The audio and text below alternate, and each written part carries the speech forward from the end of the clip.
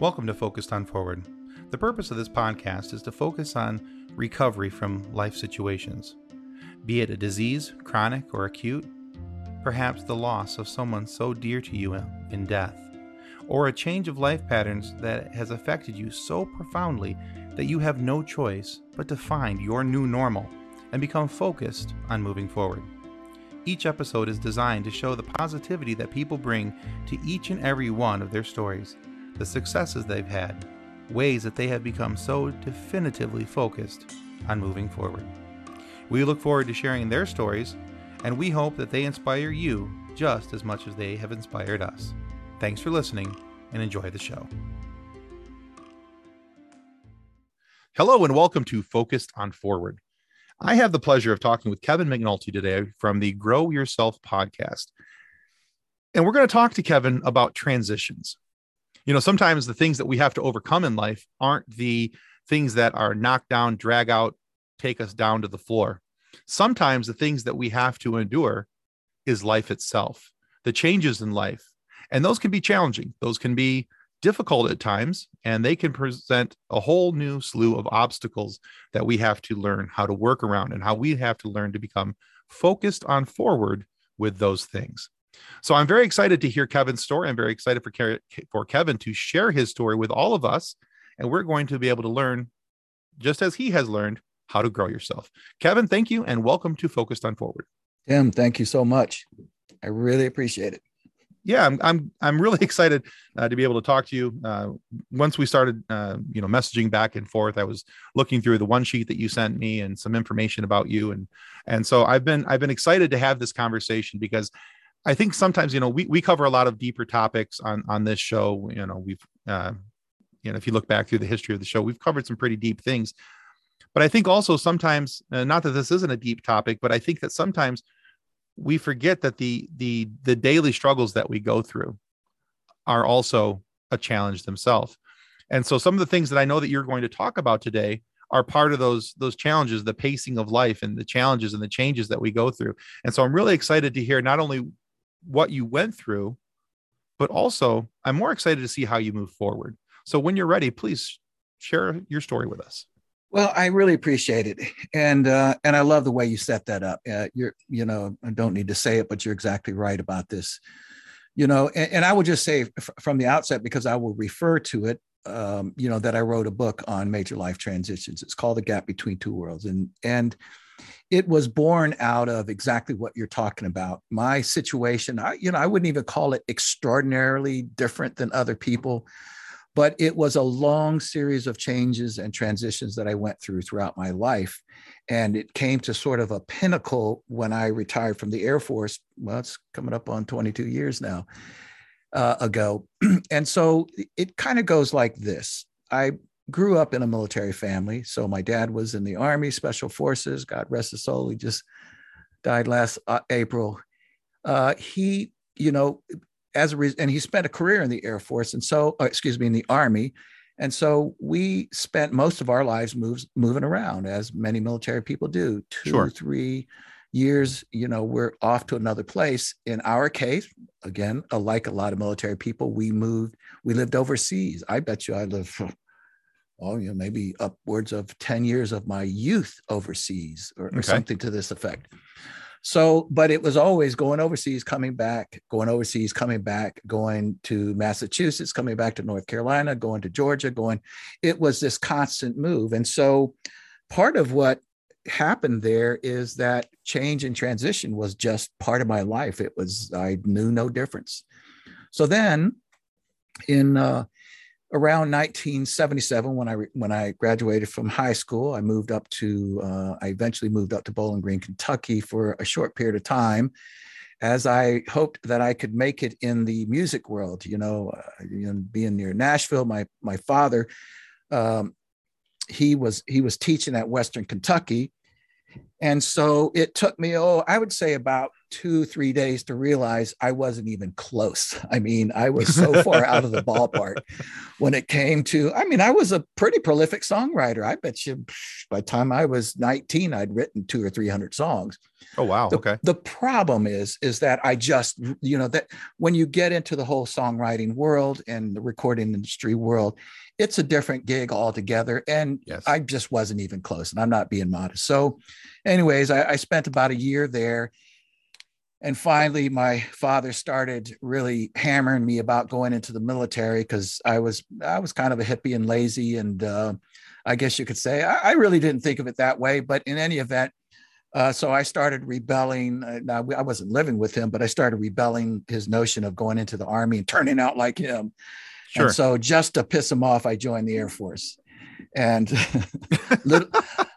little did I know he could have cared less if it were, any of the services. Just go in the military and do something with your life was his thinking. And so honestly, it was probably the best thing that I did. So, moving forward, I ended up with a couple of different careers, even inside that 20-year Air Force. Probably most of the time was spent in an organization that dealt with human relations, education, and counseling and coaching. So I helped commanders and executives, or I should say managers, deal with people problems. So I did 20 years, married my wife, who's also a military veteran, Air Force veteran. We retired our career in Travis Air Force Base, which is outside of California, or not outside of California. It's in California, outside of, Sacramento, San Francisco area. And so we moved here to the Nashville area. And my goal was to become a coach, a consultant, a full-time speaker, all of these sorts of things, basically work for myself. I figured, listen, essentially 40 years in the military is what I really looked at it. I'm tired of people telling me what to do, so I'm going to do my own thing. Well, I would say about a year, probably 6-9 months into this adventure, a lot of different things started happening. The first thing that I realized was there was a honeymoon period. And of course, now in my research and in looking at all these things, I realized that in almost any, if you want to say positive change, and it's all in degrees, there is indeed a honeymoon period, a period where you're moving from one life to the other, you're excited about it. Let's just say full retirement. And then there comes a time when those endorphins, fall away, and you start to go, okay, now what? Reality starts kicking in. Yeah.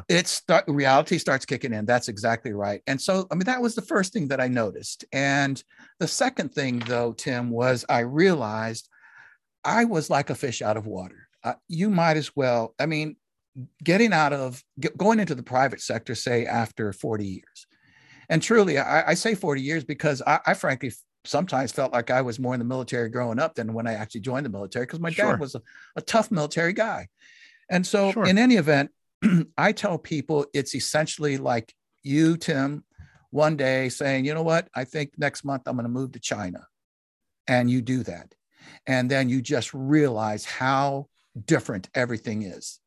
Right. And that's the second big thing that I started realizing, is that I had no concept really of what the private sector looked like. How, I didn't even know what the term human resources management was. We didn't use these terms. So I'm going into consulting and running a business. I've been in the military 40 years, 20 years, but I had no real concept of how to run a business. And by the way, I might say that I didn't just get out, ignorantly. I studied and I got a mentor and, really tried to prepare myself, which is an important aspect of it.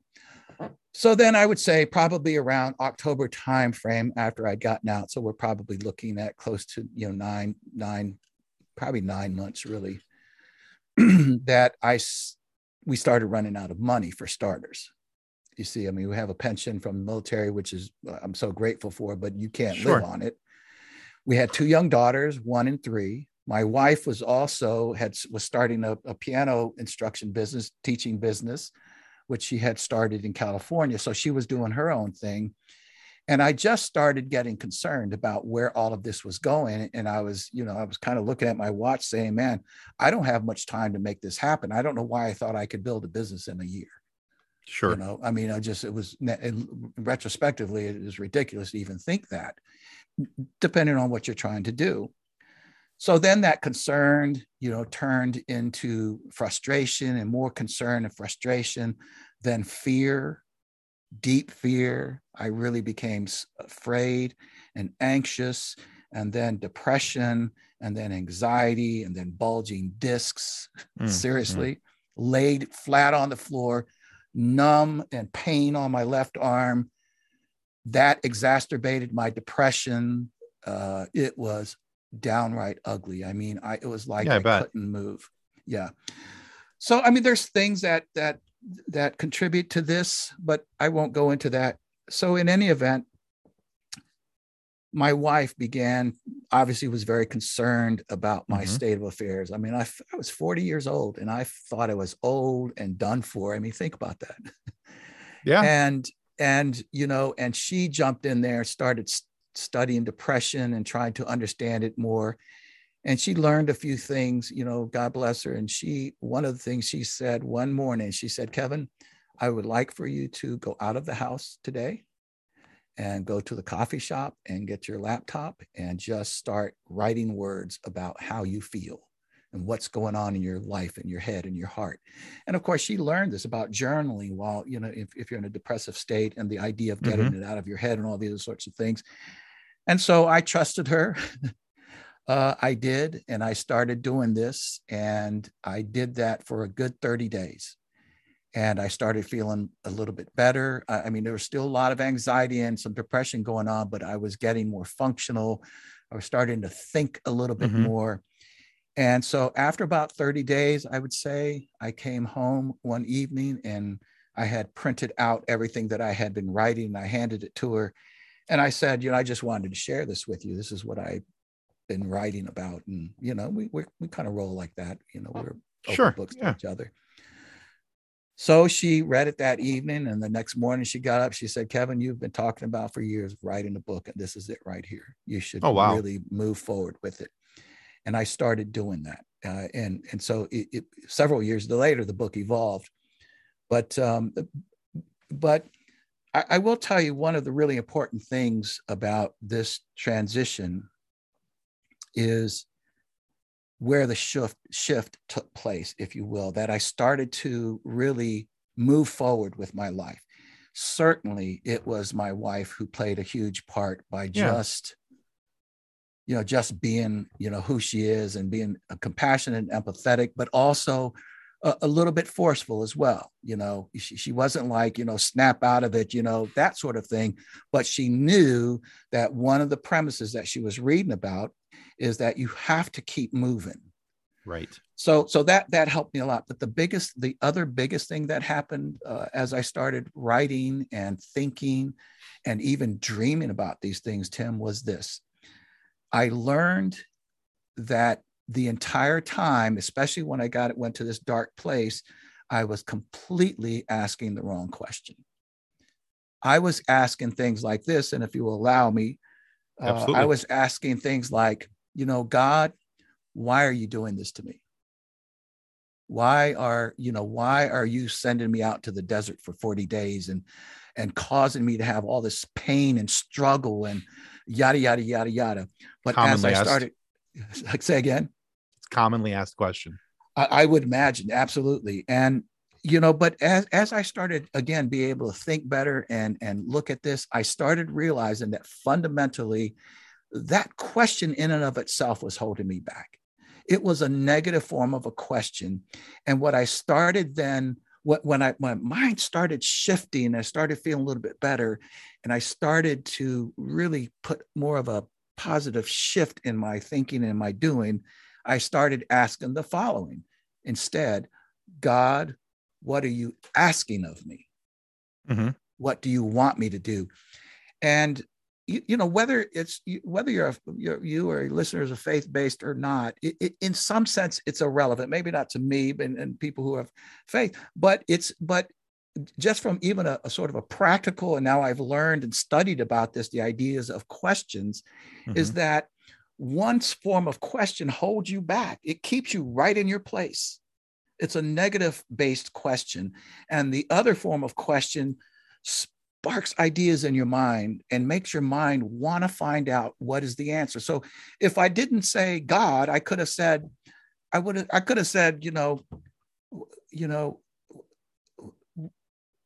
am I most passionate about? What do I really want to do? What is life asking of me? You can ask all forms of questions, but those are forward-thinking questions, and they propel your mind moving forward, to move forward, because your mind becomes curious. Yeah, I think that's a very good point, Kevin, because I think many times when we are in those positions, we look at things very inwardly instead of looking outwardly into what we can do. We're looking at what we can't do. And so just the reframing of that question right there, going from what are you doing to me instead of what can you help me do, or what are you wanting me to do, I think is a very important frame of reference. But before we move on, I also have one more question for you about the journaling aspect of things, because this gets brought up a lot. Matter of fact, it's one of the things I talk about with my own counselor. She wants me to start journaling. And I will be honest, I have been hesitant up to this point to sit down and journal. Mainly, I think it's because I have never considered myself to be a writer. Just not my thing. Fair enough. And I also think for me, it's a little bit of, if I sit down and I write it, then, it's one thing to say it as words, because words are just, they're tossed into the air and they can go away. Right. Yes. But now I've written it down in ink or pencil, or I've typed it. It's been put down into something more concrete, something more real. How did journaling, though, help you to move forward? What was the impetus? You already told me what the impetus was, so I don't want to ask you that, but what was the effect on you as you were writing this, for that, I think you said a 30-day period that you were going to the coffee shop or that. so? It was longer than that, but that's where I finally, printed off everything I had been writing. Yeah. Well, first of all, I have to say that my wife is a consummate journaler. I mean, that she's got books of journals. She's done so much great journaling. And I don't know, maybe she started back then when she started reading about it. But the effect of journaling, it can be a variety of things. And by the way, so now I'm also talking in retrospect. At the time, I didn't completely know what the effect would be. Understood. It was just essentially, put your thoughts on paper, and there's some kind of effect. Well, now I know that there's a lot of different things that can take place there. One of probably the biggest effect is just the idea. There's a guy, I'm trying to think of his name right now. A guy wrote a book it was really more on productivity. I'll think of his name in a minute. And he explained it very well from this standpoint. And again, he's talking about productivity, but relatively the same concept of crowding your mind. He used the idea, and I'm sure have heard this before, and your listeners would have heard this. He made journaling, really, he was talking about more to-do lists. And his point was this, that if you don't, depending on your style, which would have been my style, you get too much stuff going on in your head. It begins to act like a hard drive. And of course, when you overload a hard drive, what does it do? It slows down. It can eventually crash. So we've all heard this. Right. But his point was this, and he had done the research on it. He said, writing things down and that transfer of understanding and knowledge from your head to your paper is analogous to cleaning up your hard drive. You see, purging your hard drive, and it allows it to move, because he said what we don't see about these thoughts that we have. And again, it does depend on the personality style. Some people are very capable of doing this, and others are not. I'm not. He said that, that when you think about things, again, depending on your personality, he said, if there's something that you think you need to do, let's say like to shop or to buy something or to do something, that while it may not be urgent, if you think it and believe that you need to do it, it stays there. You see, and and along with all the other thoughts. So what eventually begins to happen is, of course, your mind begins to slow down. It's hard to remember things. And this is in part, so when I did this journaling, part of what was happening was getting the stuff out of my head onto paper and being able to look at it and say, okay, I see what's going on here. Here's the other way of looking at it. You probably heard of the term masterminding. I belong to a couple of masterminds. My wife and I are prolific masterminders. When I have an issue that I need to really think through, I send her a text or a message, or I call her, or I go see her, and I say, Jane, I need you to help me think through this. It's maybe something very complicated. And she knows, and we've been married for 35 years now. She knows exactly what I mean when I say that, because we've been doing this for 20 years since we've gotten out. And so she knows her role, and I do this for her too, is to help me think through. How does she do it? Sometimes she says nothing. Sometimes she just asks questions. Sometimes she just reflects back to me. And what does this do? Again, it gets out of my head, and I start to have this mirroring effect that I'm seeing a little bit more of what I'm trying to organize in my head. So in that same way, this is what journaling does for people. It's one of the things, it does many things, but it has the effect of getting stuff out of your head, and it allows you to think about it from a different perspective and in a more organized fashion. Okay. You know, the other thing I will just tell you real quick, that my wife, and again, she's a master journaler. She'll tell you that she somewhat, I think in a pleasant way, not in a weird way, she is able to analyze her life by looking back at her journals. You know, and saying, last year, this time I was thinking this, and I was struggling with this, and here's how I worked my way through it. It was fascinating. I can see how that could be cathartic in a lot of ways. I can see how that would be beneficial. I can see how that would, affect you moving forward if you're able to see. I think sometimes, there's the old saying, you don't know where you're going until you look at where you've been. And I think that there's a lot of truth to that in many ways in life. Well, and you can see patterns, that's the big thing. And that's what she talks a lot about, is the patterns of her behaviors and her thinking. Okay. So from going from being journaling to being a book, how close is the book to the original journal that you started with? Boy, that's hard to say, because it was something that I would not recommend to anybody to do it that way, because and one of the reasons why it took so long is because I had no thoughts about it being a book. I just started mind dumping. But here's the interesting thing though, Tim. So even though I spent all these years in the Air Force, I started studying, and I do mean I became a real student of personal growth, probably around 82, 83, whenever it was Tony Robbins first started coming out with these infomercials. Yeah. I was glued to that stuff. I was buying all kinds of tapes, and really, and then even in the Air Force, I became one of the professionals that helped to integrate Stephen Covey's work, 7 Habits, Principle-Centered Leadership, and all these into the Air Force. So I was immersing myself into personal growth for many, many years. Okay. And so as I got to this point where I'm now trying to get out of this really bad, dark place, this funk, I was in the weirdest way kind of coaching and counseling myself at the same time, because I had 20 years worth of knowledge and work in personal growth. It was the weirdest thing. And so I would talk about how I'm feeling, and then I'd start, writing about, my vision and how you create a vision. I just let it be a mind dump for 30 days plus. And so the problem is, though, once I started down this road of turning it into a book, I had this mass of text that, as I went back and read it, I, for instance, would tell a story more than once. I told it at the beginning of the writing, and then later on forgot and told the same.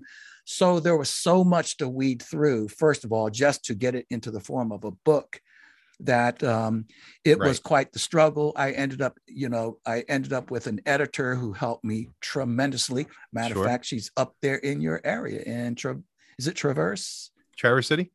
Traverse City. Yes. Yeah. Okay. And so I think conceptually, much of it's there, but there was a lot of garbage in there too, because again, I was just brain dumping. Okay, excellent. All right, so let's move forward from the point of you getting this book together. You've edited it. What happens next? With the book, you mean, or just moving on? That, or you in general? Yes. So yeah, I published the book in 2012, and and then I continued on. Now again, it's 2012. I probably didn't really get serious writing it till about, you know, because it went on the shelf, off the shelf, on the shelf. So it took me several years really to crank that thing out. Mm-hmm. But, you know, probably around 2006, I would say I started, 2004 probably to 2006, started really immersing myself more into the world of keynote speaking and doing seminars and workshops, started really heavy into coaching.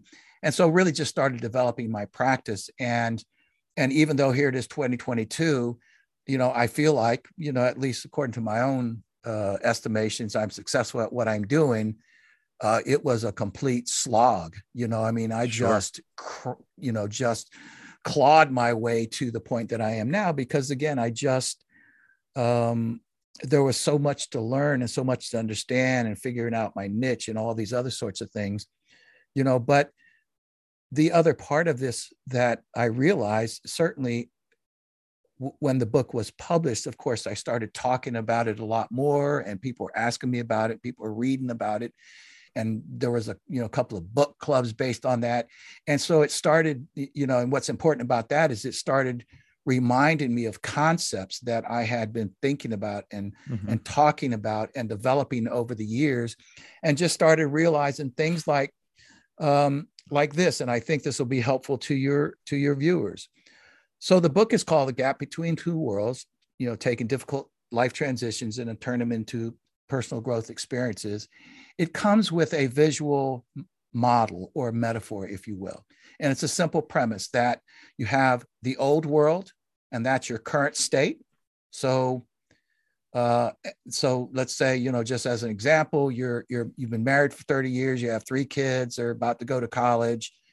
And then, or it could be a scenario, you've worked in a place for 25 years and you're going to retire, or you're going to move to another job. So that's the old world.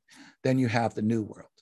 And the premise of the book is that there's a gap between those two worlds, the current state and the future state. Now that's not rocket science. That is it. But the challenge is not the change, but the transition. So depending on what precipitates what comes before the transition, then has a big determination on how resilient you are, how well you make it to the next world, because that gap is composed of primarily emotional, psychological issues, the things that will either propel you forward or hold you back. And there's a lot of steps that I could talk about, but one of the things that I talk about in the book that has become so important to me is a few things. One, understanding, and we're talking about now in terms of moving forward and becoming resilient. I do take grief and put it to the side a little bit more. Grief is different than most transitions because it goes so deep emotionally. It's harder to predict and suggest, like, for instance, something as simple as, how long should I grieve before I move on? I mean, that's just, there's no way to predict it. There is a point where one has to say, okay, it's time to move on, Tim. Right. But it's hard to determine that. In fact, when I know people lost a loved one, I don't, and I have a book and I know it's on change and transition and how to get through that, I don't even send them one, because I think to myself, it's not even appropriate. They have to grieve first. There's no real moving into the, if you're doing anything, it's more of you have to eventually, you're stepping into the gap backwards. The new world's behind you. You're still focused on the old world. And so what really has to happen is slowly the person turns around and then begins the process of transitioning. So one, recognizing that you're in transition is so much bigger than most people understand. That if you can only say to yourself, I've made this major transition, or in grief, that I'm in grief and it's very natural, and that there is a life a period of time that it will exist and that I don't need to fight it and that there's nothing wrong with me, is a tremendous burden off of people's backs when they realize they have lost their job after 25 years that they absolutely loved, and they have no idea what they're going to do. Now, they have more of a sense of urgency because if they need the money, they need to go out and do that. But the idea that things are going to change and understanding that becomes very important. So that's one thing. But the second thing is beginning to understand and shape your future. So there's a saying that I like to say that you either shape your future or the future will shape you. You will find a new normal. It may not be the one you want, though, if you are not more deliberate about what that new normal looks like. Absolutely. And so, yes, it's such a key, and that's what good coaches or good friends or other people will help you do is to just ask you simple questions like, okay, so Tim, you lost your job, you loved it, 25 years. You're ready to talk about it. You're ready to make something happen. Certainly this is traumatic. It's painful. It's confusing. It's disorienting. But if you could really recreate, your new job, what would it be? You see how, a little switch can go off there. Sure. And I'm beginning to just simply ask you, what would it look like? And the more that you begin to shape this idea, you begin to shape an understanding of where you're going. And this is so critical. And so it's just a really important premise. And so where did I go after writing the book? Talking about these things. I think it's really important that we kind of identify both of these things that you talked about, because number one, you talked about putting grief to the side. And I think it's really important that we learn how to do that, because and I think one of the things I love the most about what you said is that you recognize the fact that everybody grieves in their own way, and there's really no timeline to say when it's appropriate that, okay, you have to be done. But I think also the other thing that you said there that I really appreciated, and I wanted to really kind of highlight this, is that you said that there has to be a point where you say, okay, it's time to pick up and move on. And it's not that there's a how do I say this? That you're forgetting your past, or you're forgetting that the thing that's behind you. It's an acceptance of situation. And then that moves you right into that second point. You talked about finding, having that new normal. Yes. And one of the things that my wife and I talked about a lot, because, there's not only my daughter's hospitalization, I had my own heart issues in my 30s. And, one of the things that we had to discover was our new normal. And I have felt for like the last 15 years of my life that my wife and I have felt is that we're always discovering our new normal. What's our new normal, especially in this last couple of years throughout the pandemic, rediscovering what that new normal is. I think that if we can find a way to acceptance of what that new normal is, it helps us to do just as you were saying, to redefine our perspective, to change how we look at things, to change how we normalize things in our own mind. And that allows us to move forward. So I really liked both of those points and how you brought them forward. And honestly, it makes me want to read your book more. Well, I appreciate it. I don't write a lot about the grief process, because to me, that is a different book. It's certainly been on the front of my mind to write a series of books, one of them being The Gap for the Grieving. But, my wife and I, we lost 4 people last year. She lost 3 and I lost my father.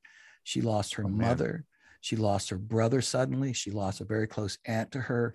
And even with this grieving, I can only be honest with you and your listeners, it was a painful, painful year.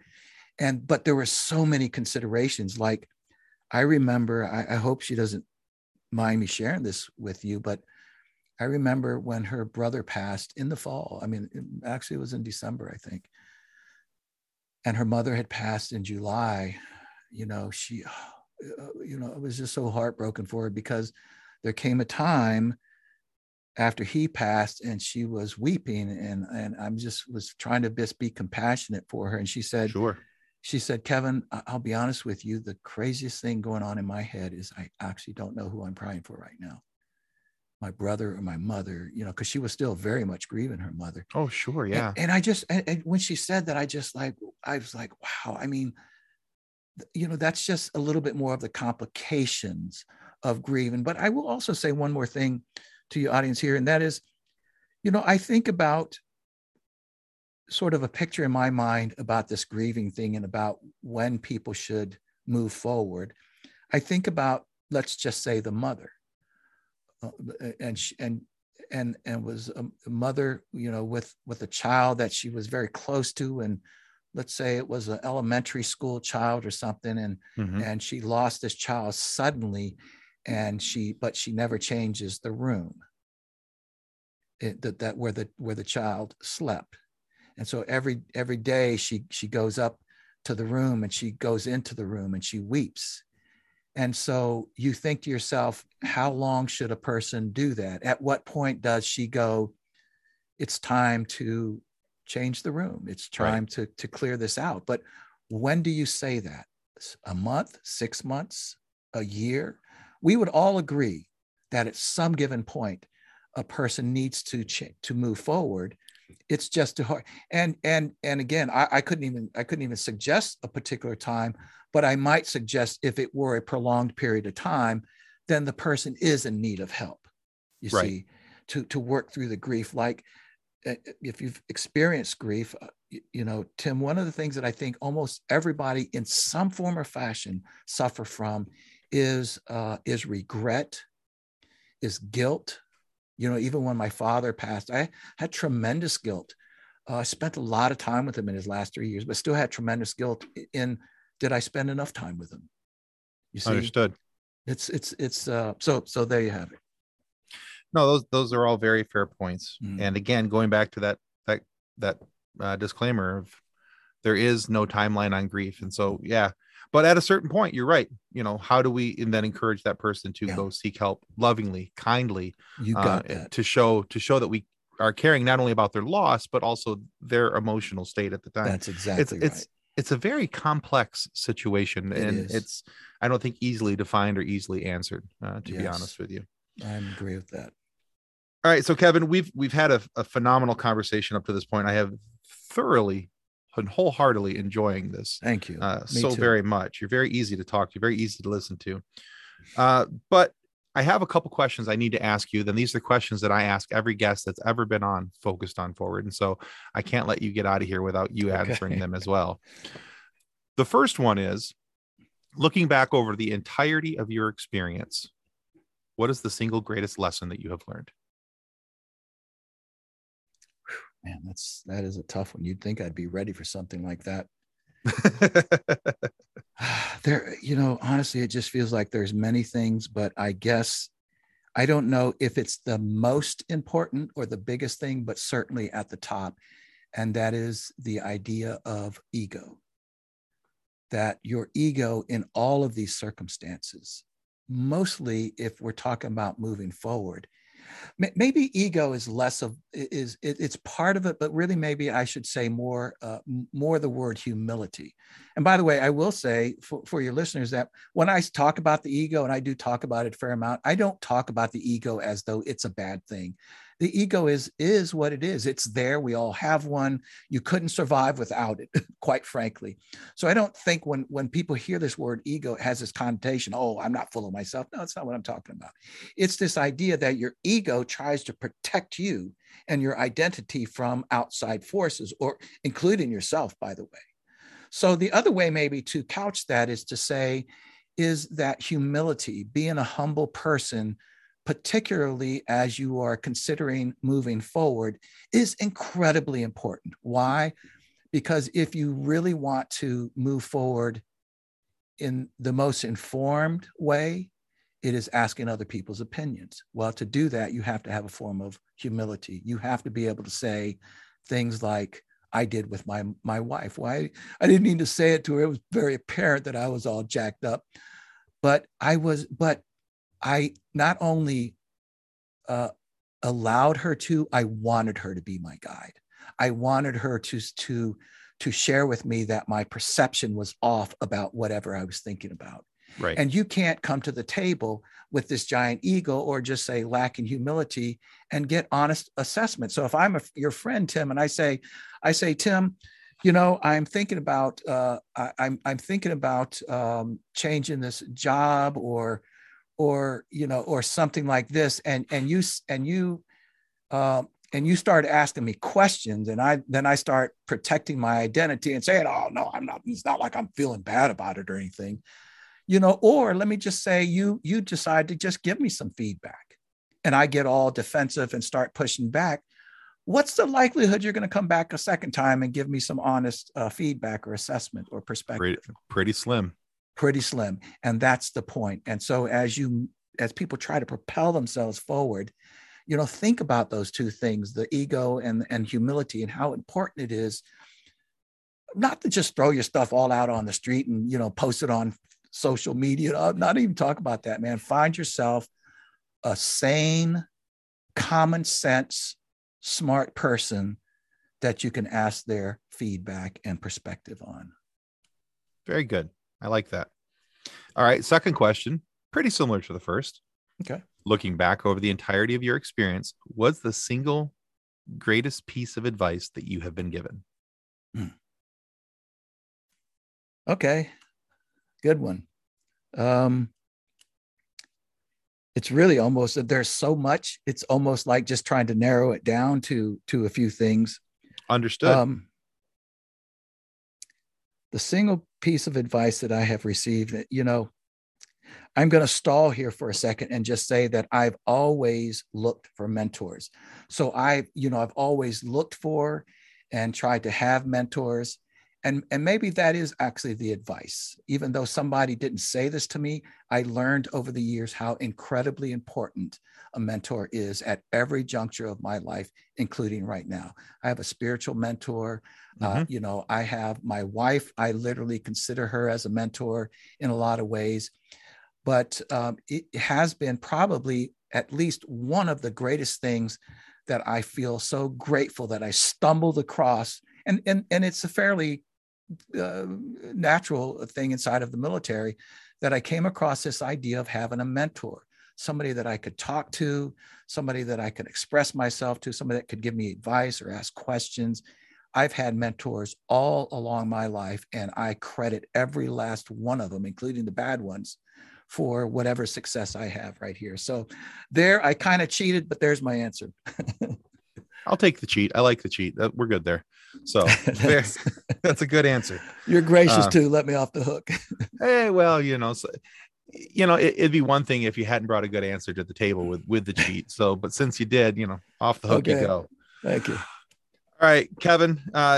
If my listeners and my followers want to have an opportunity to learn more about you, your book, your show, how do they do that? Thank you, Tim. I appreciate you offering that. Well, my book is on Amazon, The Gap Between Two Worlds. Look it up on my name. It was on special, by the way. I don't know if it still is. So you can find my book there. I'm at kevinmcnultyspeaks.com. kevinmcnultyspeaks.com is my website. And my podcast is Grow Yourself. And it kind of exists, everywhere, Spotify and all these other places. Again, just look up Grow Yourself from the Inside Out. And it is a personal growth podcast. And so, yeah, it's pretty easy to find. Okay. Excellent. Yeah. I am, you gained a new sub today, by the way. That was me. So, I appreciate that. Matter of fact, I should say, since you asked, really YouTube, and I'm still trying to crack YouTube, but that's the place that probably you can easily find me the most, is right on YouTube. Excellent. All right. I'll make sure that we share links to all those down below, down in the show notes, the book included. And I will be getting that book myself here in the next couple of days. Thank you, sir. The more we've talked about it, I'm more intrigued to read it. So, well, I hope it meets your expectations. I mean, it's, well, I think we'll be okay there. Based on our conversation, I think we'll be okay. So, Kevin, thank you so much for coming on Focused on Forward today. Thank you for sharing your story, and thank you for sharing and helping us understand what that gap between the two worlds is like. And really, it's something that we all go through. It's something that we all deal with. And so maybe if only, and I say this often, but if we only help one person to understand and how to move forward, then we've done our job here today. So thank you. That's a real thing. Listen, Tim, it's a pleasure, and you're a terrific host. Thank you for having me. Oh, thank you very much. All right, guys, that's going to conclude us today for Focused on Forward. Well, that concludes another episode of Focused on Forward. To be a guest of Focused on Forward, you can reach us through Twitter at podcastfof, through our Facebook page named Focused on Forward, or through email focusedonforward@gmail.com. We look forward to hearing each and every one of your stories that has yet to be told. So until then, be safe, be kind, and be loving to one another as you stay focused on forward.